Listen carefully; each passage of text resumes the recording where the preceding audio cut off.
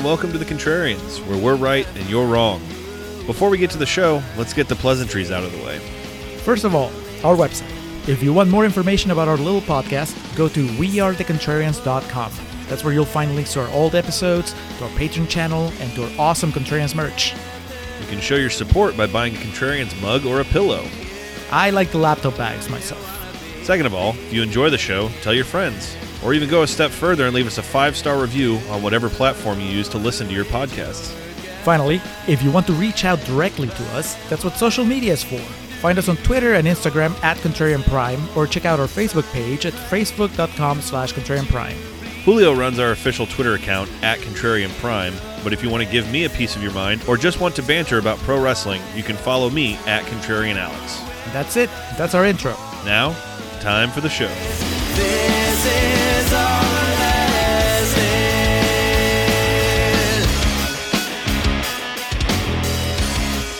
And we are recording for Contrarian's Corner for The Adventures of Priscilla, Queen of the Desert. Hello and welcome to The Contrarians, where we're right and you're wrong. My name is Alex, joined as always by my friend and cohort, my co-pilot, down the path of the contrary, Julio Oliveira. Julio, this is the first episode of our podcast in a post-Will Smith slapping Chris Rock world. Man, right down to it. No preamble. We're going to get to it right away. Now, this is just to set the table.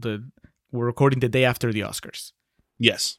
And obviously, unless you live under a rock or on Mars with your fingers in your ears, I'm sure you've heard of what happened with Will Smith and Chris Rock. It'll definitely go down as an Oscar moment, and it really seems to have been a cultural happening for a lot of people. So in the new world, we face bravely, but also to continue our battle, our war against Rotten Tomatoes. Yes. I'm curious, what is the tomato meter score on that slap? Oh, man. Seems pretty divided. I think it's a 50%. It's a gray area. That's one of those I'd be more curious to see the audience score.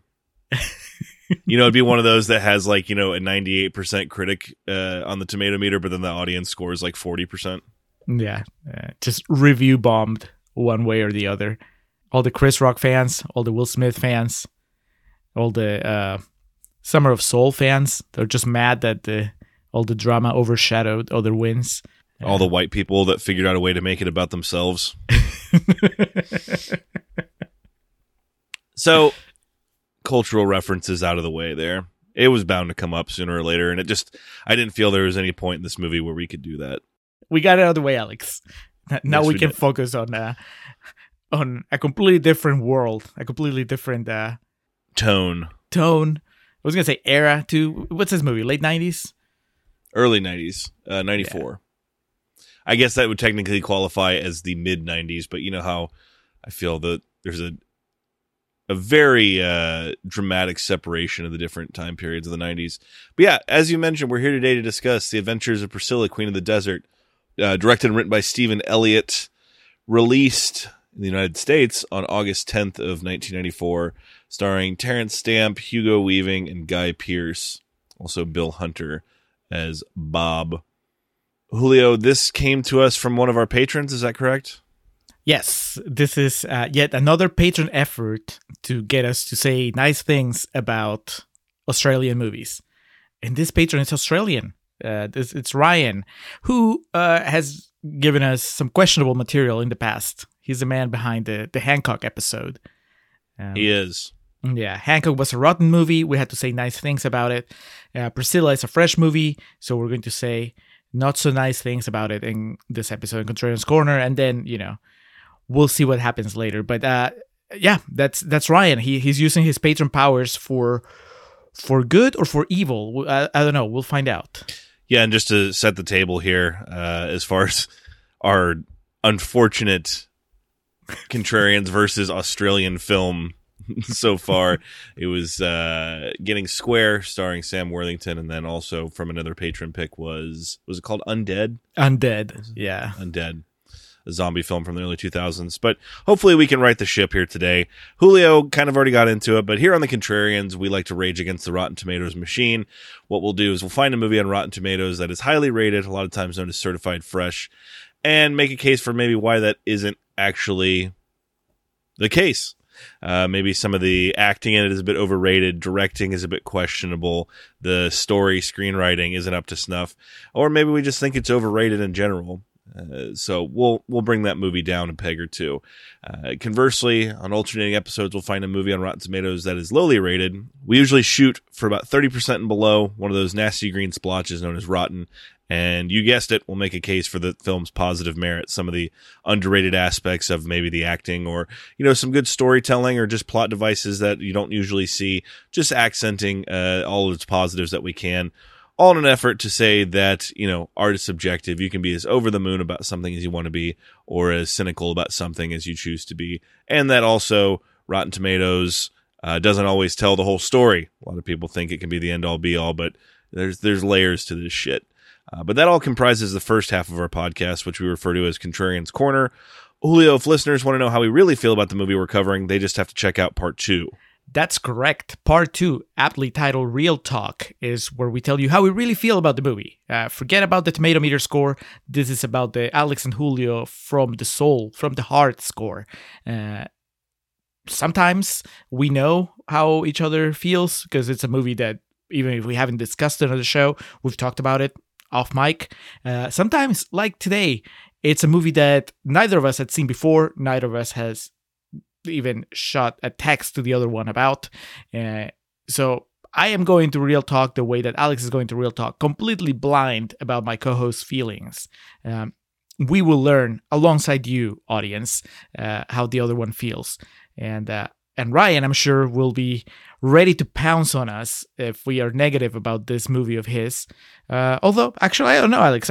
Ryan sent us an email that is to be read during Real Talk, where he, I guess, goes on about how he feels. So on Real Talk, you'll also find out how the person that demanded this movie feels about it. All right. Well, time to hop aboard Priscilla, Queen of the Desert. I watched this movie on Tubi as it's free streaming on there. Julio, is that also where you checked it out? Yes, Tubi.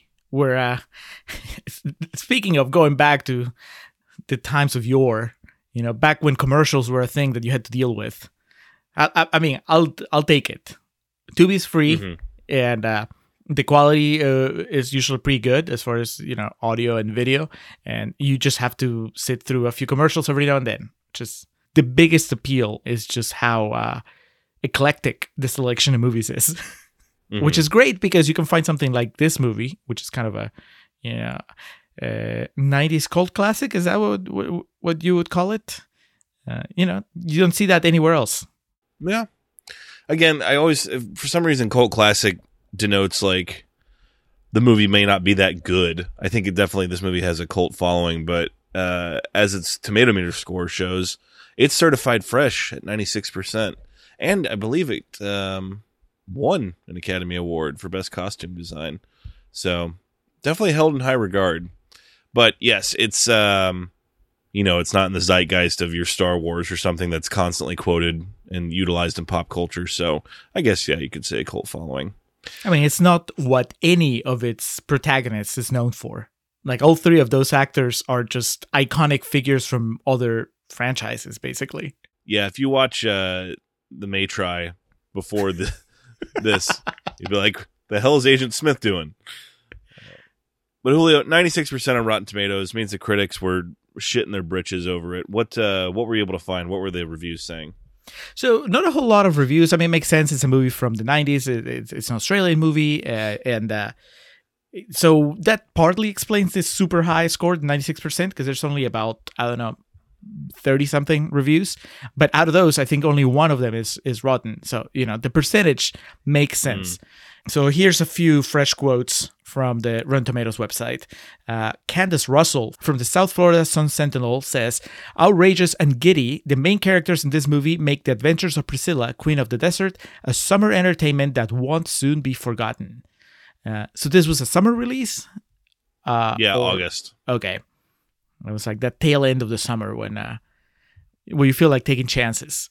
Well, it looks like it premiered at Cannes on May 15th in 1994, Cannes Film Festival, and then had a wider release on August 10th. Yeah, the end of the summer where you're going to have to go back to school soon, so fuck it. Might as well do something fun. Let's do the R-rated road trip movie about drag queens and Australia. The Outback. David Parkinson from Radio Times says, tremendous fun with a deliciously sugar-coated message. This is the closest the cinema has come to a proper musical in years. What was the situation in 1994 for him to say this? This movie has musical numbers, but I don't think that it's a musical. I would not consider it a musical. I know it's been adapted to in some theater productions and whatnot, but it's like lip syncing and shit, which doesn't constitute a musical to me. Nobody breaks into original songs or even, covers of songs that are meant to move the story. Like, what's that terrible musical with Tom Cruise and Alec Baldwin, Catherine Zeta-Jones? Is that Rock of Ages? Yes, Rock of Ages. All the songs there are covers. They're not original songs, but still, it's like they break into song to advance the plot. Here, it's just, no, they put on a show and they sing. That's different. But again, maybe 94 was just like, when it came to musicals, it was like a desert, like the Australian outback that they're traveling on in this movie. It's just, there was nothing. So when you saw something like Priscilla, like, hey, at least they're trying. Let's call it a musical. Best original song in 1994. Yeah, fuck off, man. The Lion King came out in 94. That's a hell of a musical. Best original song was Can You Feel the Love Tonight by Elton John. Yeah, I guess they don't count Disney because it's animation. That's And three of the songs, there was what looks to be 5 nominees. 3 of them were from The Lion King. One of them, Look What Love Has Done from Junior, the Arnold Schwarzenegger movie, and Make Up Your Mind from The Paper. That was by Randy Newman. So there you go. Well, there you go. It's not plenty of music. Yeah, it's not the best song category unless you have Randy Newman there. I would have liked to see a Randy Newman original in this movie. Hopping on Priscilla, going down the street. Guy Pearce just singing to Agent Smith. Well, I can't let you. I can't let you throw yourself away. All right, Peter Bradshaw from The Guardian says it's a tremendous film that was ahead of its time on LGBT issues and in some ways is ahead of ours. I don't want to spend all my Contrarian's Corner arguments here, but I felt that this movie was a little bit of a woke flex from Australia. You know what I mean? Like it's a little bit of a propaganda of like, look how open-minded we are here in the land of Oz compared to the rest of you troglodytes in the rest of the world. So when he says that it's ahead of its time, I mean, yeah, almost like to a fantasy level of how far ahead of its time it is. Like how it's almost. I'm like pretty sure America has regressed since this. Yes, but Australia, as depicted in this movie, it was just they are so like open-minded and tolerant. Almost every. How dare they? Yeah, it's like Stephen Elliott, the director. His mission in life was to put the rest of the world to shame when it came to LGBT issues, and I guess he succeeded because we're still talking about his movie more than 20 years after almost its 30 release. years later. Almost 30 years later, yeah. So anyway, those were the quotes. There's more to come in the second half, but for now, I think we can safely drive into Contrarian's Corner. This is a road trip, Alex. It's a road trip movie. It is. I've always wondered, what it would be like to go on a road trip like that on a big fucking Greyhound style bus. You know, a big one, not road trip where it's the short yellow one, but a real almost Winnebago type thing. I'm not driving that shit though. There's no way. You're just standing on the roof with your costume just flowing in the wind. Yeah, not unlike the guitarists in Mad Max. That symbol that what are those guys called?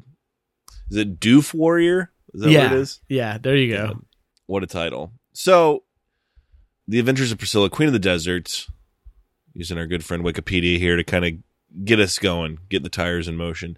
Anthony Tick Belrose, Hugo Weaving, using the drag pseudonym Mitzi Del Bra, is a Sydney-based drag queen who accepts an offer to perform his drag act at the Lassiter's Hotel Casino Resort, managed by his estranged wife Marion in Alice Springs, a remote town in Central Australia.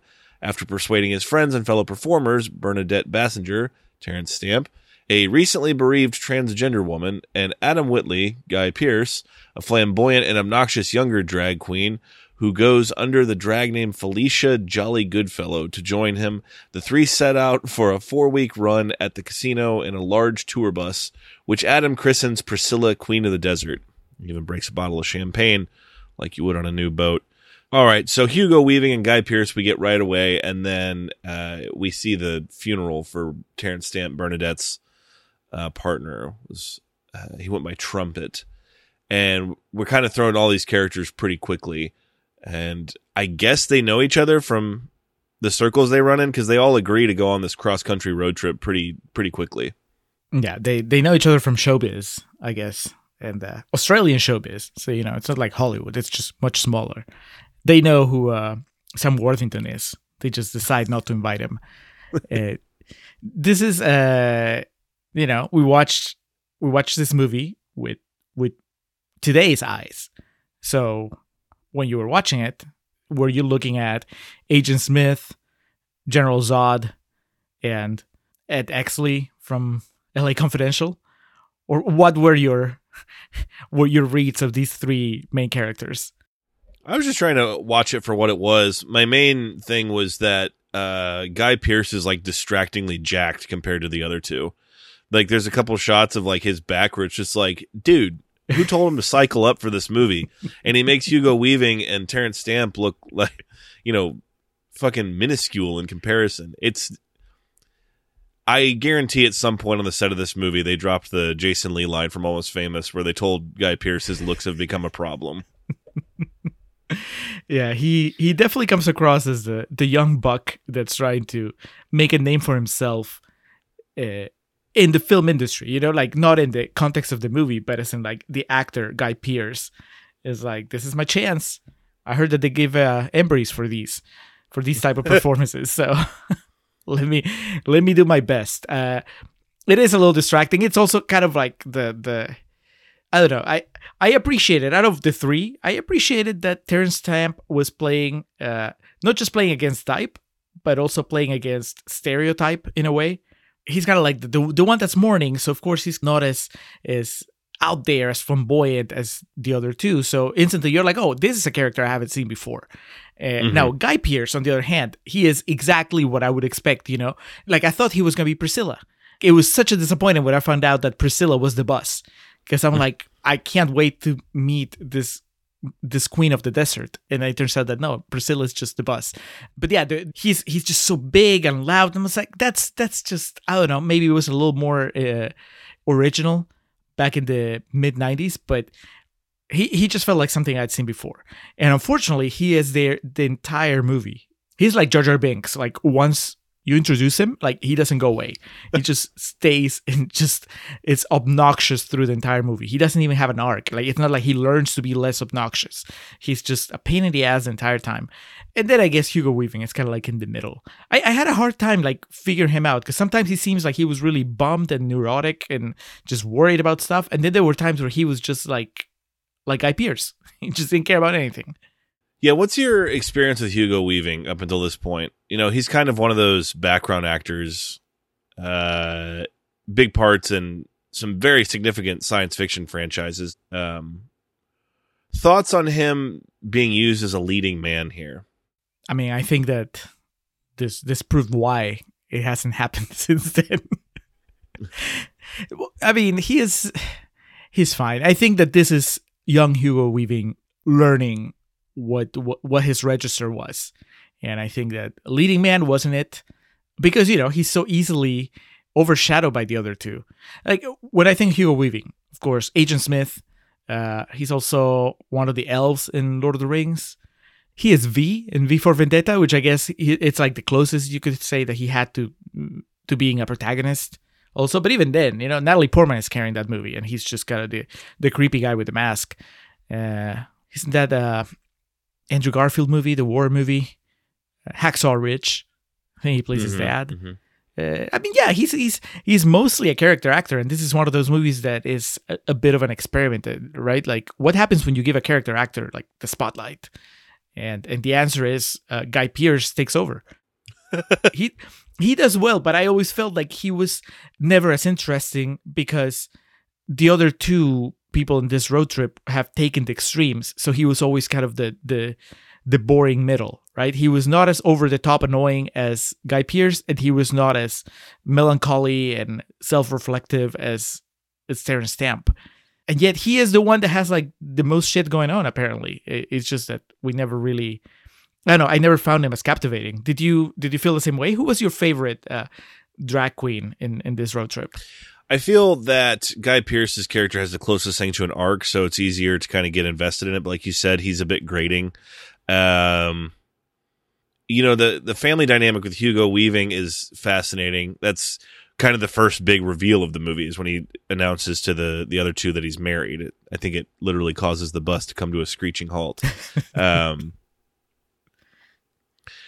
I think there's something very fascinating about the Bernadette character that I feel not just Terrence Stamp's ability, but that whole character. And, the moments, later in the movie, we get like a dinner scene where we get the curtain peeled back just a little bit about Bernadette's childhood and, that she doesn't speak to her parents anymore. And it's fucking awful. And that's more fascinating than some of the stuff that's going on screen. So I feel like Bernadette has the most interesting story, and because she's very comfortable with herself and what her life's become, in essence it seems that way. But then like you get these moments that she discusses potentially wanting to have kids and then having to never think about it and that type of thing.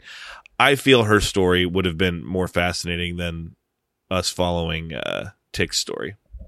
Yeah, I agree. And I mean, and it's not like Terrence Stamp. I mean, same question, right? When you think of Terrence Stamp, you don't think leading actor. You also think of mostly supporting roles, right? He's the self-improvement guru in Yes Man. Like, has he ever topped that role? I'm not sure. Like, it's like General Zod and Yes Man. That's the two big ones. I know he was the lead in The Lie Me, but that's one of those Steven Soderbergh movies that Soderbergh made in between blockbusters. It's like Ocean's Please 11. don't forget that he was Supreme Chancellor Finis Valorum. So don't forget about that, please. How could I forget? So it's not like he is taking attention from Hugo Weaving by being a mega star, right? It's not like they cast Robert Downey Jr. as Bernadette. And so you can't help but be intrigued by him. No, it's like they're all kind of like on the same level, all three, right? I think at that time Guy Pearce was, I'm assuming, mostly unknown. Hugo Weaving also, and then Terrence Stamp was not known for somebody that would lead a movie. So having established that kind of a playing field, like even playing field, yeah, I think it becomes clear that there is a bit of a failure, like that Hugo Weaving is lacking a little bit when it comes to being the protagonist. You're right, like the elements are there as far as the backstory and everything that should be pretty intriguing, but he can't compete with his two road trip mates. So this movie's not quite like, Semi-Pro or Moneyball, which we're coming off of, where you can kind of bit by bit break down the plot and what happens, because this is more just like a road trip movie. We visit these towns, we run into these people. There's these different happenings. So Julio, if you're fine with it, I think we may just hit more on kind of the stops as opposed to the plot, because I think we've done a pretty good job of outlining what the plot of this movie is until we get to the end, which obviously we will. But along the way, I think the first stop they make is some small town off the beaten path where they walk in, and of course they're done up to the nines in their outfits, and they get all the looks and told they can't drink there, and Bernadette tells a joke about some homely looking woman in the bar, and it turns out that just booze solves everything because they all start drinking together. And yep. But then it's weird because like they get drunk, and then Adam, Guy Pearce, calls Bernadette Ralph, and they go back to their hotel, and like Tick just like passes out while Bernadette's just beating the shit out of Guy Pearce in the background. It's like, what are the dynamics of these friendships, or what's going on? Because that never really comes back up. I know it's a joke that Guy Pearce calls her Ralph throughout the course of the movie, but you think he would have learned to keep his mouth shut after getting his ass beat. Yeah, but that also speaks to another kind of weird thing with this movie, which is that there is. I mean, I understand it's tricky, right? The subject matter is tricky in the sense that you have something that is joyous in a way, which is like the performances and the life of three drag queens as far as the performances go, and that is just fun and musical and just so entertaining, and then it carries, side by side, you're carrying the potential, always the potential for things to turn ugly because of discrimination and bigotry and just homophobia and all that, right? And so I kept waiting for the movie to like settle on one lane. I'm like, okay, are we gonna be like really silly and just embrace the campiness of the drag queen lifestyle, or are we going to be kind of just more serious and explore the difficulties of being a drag queen? And it just, which every time that there's a stop, it feels like they go both ways, and I don't feel like you can have it both of them, right? And in this first stop, they have the pushback from some of the locals, but then they have but then they're embraced, and then they have this moment where clearly Bernadette's real name, Ralph, it's like a serious button, like, it's a trauma, and that causes him to beat up Guy Pearce, and so that's some serious shit. And then the next morning they wake up and somebody has like graffitied their van with like with slurs, with homophobic slurs, and oh yeah, it's like it's uncomfortable, like, it gets you laughing, and then it makes you recoil to where you almost feel weird about having laughed to begin with. And I don't appreciate the mind games. I wish that the movie had just settled on just the one tone and had let me enjoy it that way. Like I'm game for a movie that explores just the drama and the difficulties of this lifestyle. And I'm also game for just a movie that's just a musical, songs and dances. But I don't think that this director had like a good handle on how to do both tones at the same time. And that happens on pretty much every stop. Like every stop in the movie is like that, where they arrive, some people treat them badly, then other people treat them well, and then they move on to the next stop.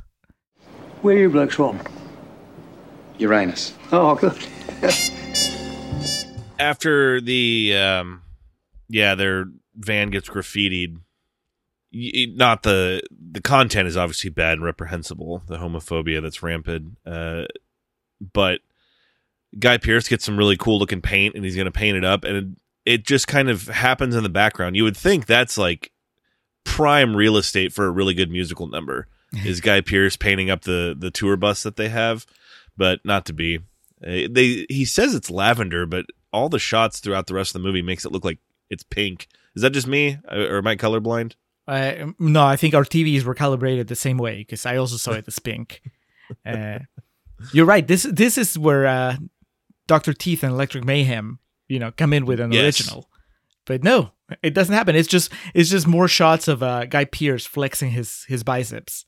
You can't take no for an answer. I don't know what no in this case would be, but you get the point. Well, because I think around this time was when Terrence Stamp is trying to get a ride, like trying to get somebody to give him a ride to a mechanic, because the bus breaks down like, I don't know, 20 times during this movie.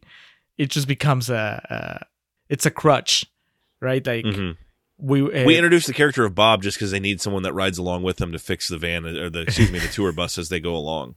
Yeah, the two things that happen time and again every time that the writers run out of ideas is like, well, let's have the bus break down, and also let's have them break into song. This old man, he played too. He played knick-knack with my shoe with a knick-knack. Give another man. This old man going rolling. Give me a break. This old man. It's during this kind of the middle of the movie where Stephen Elliott wants to make sure that you all know he went to film school, because we get kind of these just random non sequitur shots of the desert, close-ups of bearded dragons, artistic shots of the sun setting. He needed to make sure that he added a star to this movie via Roger Ebert or whomever that was going to applaud the cinematography. See, the joke's on him though, because that just dated his movie. Because we have the internet now, so we know what the Australian outback is like, and we know it's just deadly. So every time that he kind of made a point to let us know that they were out here in the desert, I instantly thought, why are they still alive? You know, in my mind, and Australian listeners, correct me if I'm wrong, but the internet tells me that I'm not. If you find yourself stuck in the middle of the Australian desert, that's it. You're done. Unless you are, Aboriginal. Like, that's it. You have no business, because there's all Game sorts over, of... man. Yeah, all sorts of Australian beasts will come and just rip you apart. And that never happens here. They keep breaking down in the middle of the desert, and they're okay. They can just, they have a barbecue on the side of the road and wait until the next time that their bus is fixed, and then they keep going. It was just so unrealistic. And I guess you could get away with that in the 90s, because if you didn't live in Australia, you just thought that that's how it was. And I guess the people in Australia, they were like, oh, that's just funny, but it's clearly a fantasy. This is science fiction. As they're stranded, they come across would it be fair to call this a group of vagrants that are just kind of have their campgrounds? It's quick, and they kind of just trade music back and forth and then end up syncing, because one of the guys has a didgeridoo while they do one of their dancing routines. I mean, I thought they were Australian natives. Is that the right word?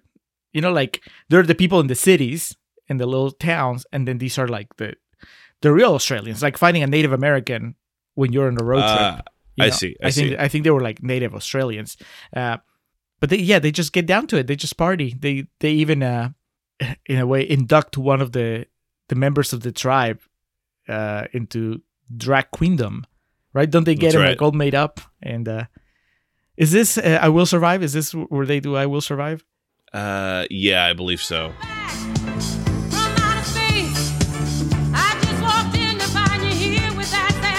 That's a banger of a song. Yeah, they sing it more than once. And every time it came up, I was like, Tony Clifton did it better.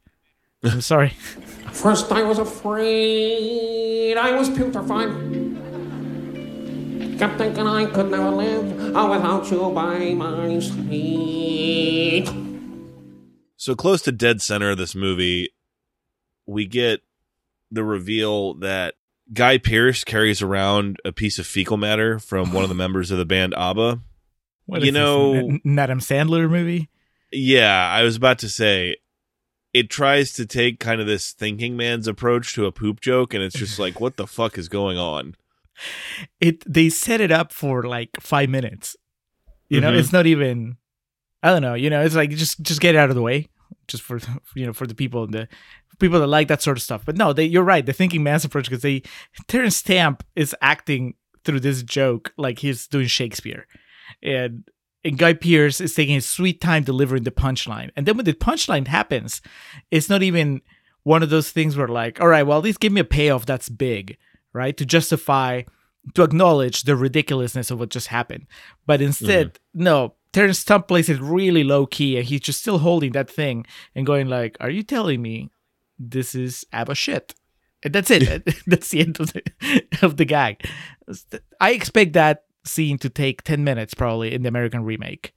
Easily. All right, so they finally come across Bob, who we mentioned earlier. He's a mechanic. It's from a small town that they arrive to. I think they get a tow there. It's like one of the closest towns there. But we meet Bob, and he takes a liking to the three of them pretty quickly. He has a wife. It's not like a mail order affair, but I think the implication was that she was a prostitute that he ended up marrying during a drunken binge. Is that kind of what you got? Yeah. Eventually, when we get a flashback that explains it, it's like in quotation marks. I think that's it. That it's not, because the trio of drag queens, they call her a mail order bride before they know the story. And then at some point later, he explains, and you just see him waking up next to her, and she's like, "We're married now. Take me home." This might be the low point of the movie, the lowest point of the movie. I found it really weird that for a filmmaker that has gone through such lengths to be very sensitive and in the way that he portrays three drag queens, that he suddenly would be so insensitive at portraying a Filipino woman. Because she, the way that she's acting, the way that she's, it's like PTA took over and directed this bit. It's like on that level of offensiveness, where she's just playing a stereotype with the just being really loud. And I don't understand what was the purpose of this. Mm-hmm. Why couldn't you just have him, if the entire joke is that he married a prostitute and that she is an exotic dancer that eventually find out can shoot ping pong balls out of her vagina. Like, you don't need her to be Filipino for that. She could just be another Australian woman. But for some reason, they felt the need to make her a foreigner and just depict her in a very stereotypical way. It's not even like a one-time joke. Like, she sticks around for a solid 10, 15 minutes of the movie. Refreshments! Lemonade here I make. That's very nice, darling. Please, go back inside. Lemonade here I make. Lemonade for guests. No, darling, please. Putang na mo! I made chocolate cracker. Yeah, as Bob has them come in to perform their local act for the bar there in town, just a bunch of good old boys there hanging out, and she comes and steals their thunder by doing a routine where she inserts ping pong balls in her vagina and then shoots them out at a pretty ferocious pace. Not pace, what's the... speed, acceleration, velocity, what have you. She shoots him out with some oomph behind him. Well, the pace, I mean, you're right. The pace is also ferocious, though, because she does like 3 in a row. So I couldn't figure out like if she had time to reload in between shoots. Like, so Jesus. Is the implication that she had stuck like 3 there at once and then shoots like, consecutively? Loaded up. Yeah. I don't know. They seem impressed. Hugo Weaving, Guy Pearce, and Terrence Stamp, they are in awe. And you would imagine they've seen some shit because, they're in show business. It's kind of a weak move that they end up asking Bob to join them instead of asking his wife, because she would be more of an asset to the act. Yeah, they essentially ask him to come, though, because he fixes their tour bus and they start it up and it breaks down in like 10 seconds. So instead of like finding another means of travel, they're like, hey, just come with us and fix it every 10 seconds when it breaks down. It helps because Bob is apparently smitten with Terrence Stamp. That was my next note. Bob and Bernadette. There's clearly some chemistry in the air between those two, which, I appreciate. It's kind of your unconventional love story. So I like the whole Bernadette character. It feels more interesting than what's going on in our main focus, be it Adam or Tick. Bob had watched, he was a big fan of Superman 2. Come to me, son of Jor-El! Kneel before Zod! I know it was the 90s, so they couldn't really go too far with this, but I was, as much as I appreciated that love story, it's such a slow burn. I mean, They don't even share a kiss by the time that we get to the end of the movie. And I was hoping that we would get somewhere a little more significant by the end. The closest they get is they sleep together outside. Like, just literally sleep. Literally, yeah, sleep. Yeah. Kneel before Zod. One of the towns they end up at to stop overnight, Bob warns Adam as he says he wants to go out and have a good night, and unfortunately he does some drugs back in his hotel room and puts on his drag gear and goes out just kind of for a night on the town to meet some of the locals. And unfortunately this does not go well with the less tolerant folk in town, who one of the ringleader of them actually ends up assaulting him. And then I don't know if he was going to disfigure him or cut off his genitals or whatnot, but it's definitely a distressing scene where Bob comes in and just says, stop. And so they're going to fuck him up too. But Bernadette actually comes in and saves the day and just knees this dude in the crotch as hard as she can. It's pretty baller. But like I said, this whole scene's pretty distressing. And like you had called out earlier, it's just an inconsistency in pacing and tone that kind of throws you for a loop for the hour and 45 minutes this movie lasts. Yeah, it's like we're having a good time.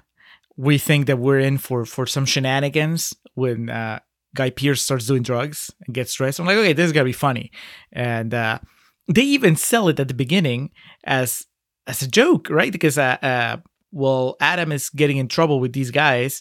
Hugo Weaving and Terrence Stamp are having dinner. and they're talking, and they're having kind of like a serious conversation, but then you see in the background, you see Adam run, like pass by running, and then the mob chasing him, and that is not set up as a scary thing or a dramatic thing. That is a comedy shot. It's like these two guys are having like a serious conversation, and in the background you see their friend like running for his life with the mob chasing him.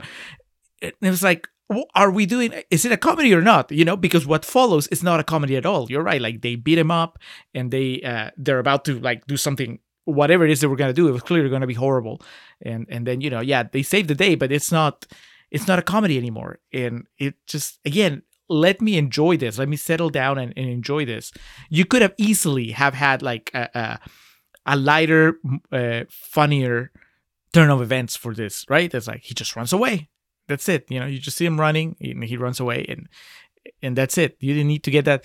It's just so weird because this is the one town in Australia, I guess, in the road trip where everybody's a bigot, other than Bob. Everywhere else they go, like I said, they find people that are pretty accepting, pretty open-minded about their lifestyle. But here, every single person in town, it's like, and they're all drinking together. Geographically and temporally, the MAGA movement didn't exist yet. But if it had, they were missing the red hats there. Yeah, it's during this time, too, we find out that we don't find out he has a son. We don't find that out till the end, but Tick never split from his wife. There's, they say estranged, but they're still technically married. But, they take care of the business that they need to. Tick reprimands Adam pretty harshly, I should say, about the drug use, and get probably the best scene of acting from Guy Pearce here, where he just breaks down in tears. But then it's back on the road. Guy Pearce has his jaw, I guess the equivalent of taped shut, wired shut here. He can't talk for a few days or so, but they eventually reach their destination of Alice Springs and the Lassiter Hotel Casino Resort, where Tick and Marion are reunited, and this is the big reveal that he has an 8-year-old son, Benjamin, who he hasn't seen for many years. But man, Marion was raising this kid right, because he's just immediately, one, shakes hands like a gentleman, puts his hand out to introduce himself. And upon seeing he has a kid, it's Bernadette faints, right? Yeah. Adam's a bit curious about the whole situation, and he's confused by the kid because this little boy just seems to have a better grasp on the world than he's used to. And he's like, I think he even said something like, your dad doesn't like girls, which is kind of a weird thing to kind of lead with. But the kid's just like, yeah, so what? You want to go play with Legos? And Guy Pearce doesn't really know how to respond to it. So I think Guy Pearce's cynicism and lack of faith in people kind of came back to surprise him in this particular example. But even when Tick talks to him, the kid's like, it seems like it was built up that it was going to be this big like struggle or moment of explanation and trying to, traverse this conversation with this little boy. But the innocence of children, man, he's just like, yeah, cool, whatever. You like dudes? That's cool. You like girls? Whatever. Because I think he says, do you have a boyfriend? He says no, and he goes, neither does mommy. It's like, man, if we could all just, if it could be that simple for everybody. Yeah, and see, but that's the problem, right? Like this is very nice. This is very comforting as far as ideology and just our beliefs aligning with what the movie's saying. But dramatically, it's kind of flat because there's no conflict. That you're right. Like I was expecting for them to run into some sort of trouble, but instead, Hugo Weaving's ex-wife is the coolest person in the world. She hugs him, she's laughing, she welcomes him, she set up a good area for him to perform. They're already sold out. Like everything goes swimmingly when they arrive. Like you would think that the third act of the movie would be where things would get really hard, but instead everything goes well. Like the kid already knows his deepest, darkest secrets. He even goes and sees him perform. So everything goes well, which means that everything is boring. Like there is no real drama. Like the last bad thing that truly happens in the movie is when Guy Pearce is punched by that guy, when he's assaulted by the MAGA people. And that was, there was still like 40 minutes to go in the movie.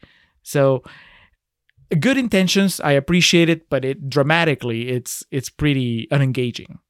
Agreed. How long have we been on the road? 4.5 hours. I've got a splitting headache already. One thing I did forget to mention that just kind of seems really superfluous in the long run is Adam had this dream to climb Kings Canyon in full drag, and they do it, and it's kind of this elongated montage in the movie. And it's just kind of like, okay. And they kind of get to the top and are like, what do we do now? And I feel like that's us as the audience. Yeah, the entire time I was just thinking how impractical it is. Of course, by now we've already, we firmly established that we're in a science fiction scenario, but how can you even manage to make it to the top when you're wearing those clothes? Like, that's just, the wind alone would just be, against you the entire time. That would just keep you from doing it. It's distracting, so I couldn't buy it. I just knew that they had just been driven there by, I don't know, some PA that had to take care of it. I'd forgotten that was something that they had set up. Yeah, it was like I guess supposed to be a payoff, but didn't really feel like too much one. So earlier when you said that you felt that Adam, the guy Pierce, was the one that had the arc, was this what you were talking about, or his relationship with the kid, when the kid kind of shows him how good humanity can be? Well, Guy Pearce's character is the one that is unsure of where he is emotionally and intellectually in this movie. And he's the one that I feel actually learns stuff along the way. Whereas the other two have, they're not more hardened, but they have more life experience and understand and are more sure of their convictions and how they feel about things. The arc itself was more of like from a mental perspective. This here was just kind of like, okay, moving on. Yeah, I felt that he was still a shithead at the end, though. Like, for everything that he did, like at the end of the movie, he gets back on the bus and he's still the same guy. Still a brat. Yeah. Like, his difference is that now he has somebody his age to play with, somebody his mental age, because now he has now he gets to play with the kid, and the kid's more receptive to all his nonsense than Terrence Stamp was. Mm-hmm. Yeah. I didn't say necessarily learned anything, but he goes through a lot more. He experiences more than the other two. But the plan, of course, being that they're going to go back on tour after performing at this hotel and casino. We discover that Bob and Bernadette are going to stay there and work. They're going to, see things through. Bernadette explains to Tick, I'm not sure about it, but you'll never know unless you try, type thing. And so we set off on a 2-person tour now with Tick and Adam.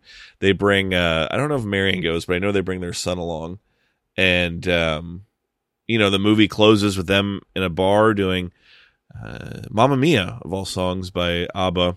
And of all the trite covers that you can roll out to close your movie.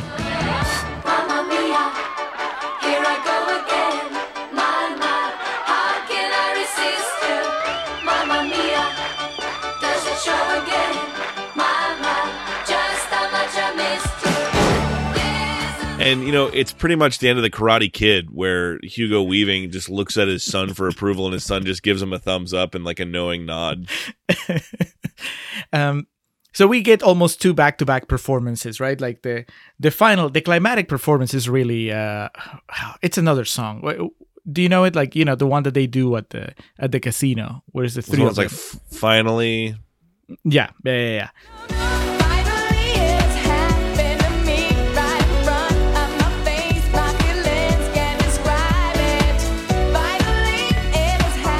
I don't know if this was just a shortcoming of the director, or they were just tired that day when they finally get it. Because it's supposed to be the big set piece, right? This is what we've been building. That's the end of the movie. We don't need the ABBA shit. Yeah. This is what the road trip was for. We came all the way so they could put on a show and just blow everyone's socks off. And it's kind of, for one, Terrence Stamp, as much as I love him in this movie and I appreciated the depths that he was bringing to the character, he looks like he's not enjoying himself. Did you get that feeling? Like, when he's dancing, and I don't know if it's just because he's the oldest out of the 3, and so he's really, you can't ask him to do like a full musical performance, but that's what they do here with like 5 costume changes in between, during the song. So I think that's part of it. It could be also that kind of like the dynamic that we established throughout the movie, it makes things even worse when you have it concentrated in one musical act, where Guy Pearce is just so into it, so over the top, that the other 2 look like they're not doing well enough. and this is like a group effort. It's a musical, a group musical number. So I think that might be part of it. The other thing is that, okay, if you're going to use Mamma Mia, then use it for this one, This song is not as iconic. And honestly, I mean, it's not like I wanted Mamma Mia, but you could have picked something else. I mean, considering this is a road trip movie, I already had issues with the soundtrack to begin with because it wasn't like it wasn't bangers back to back, right? It just had a few here and there, but I would have expected a better curated soundtrack, including the song that they would play at this final performance. And then the thing that's just probably the most distracting of all is that it's presented as this one single performance, right? But they keep changing clothes. Did you notice that? Like their costumes keep changing? Yeah, it's like a montage.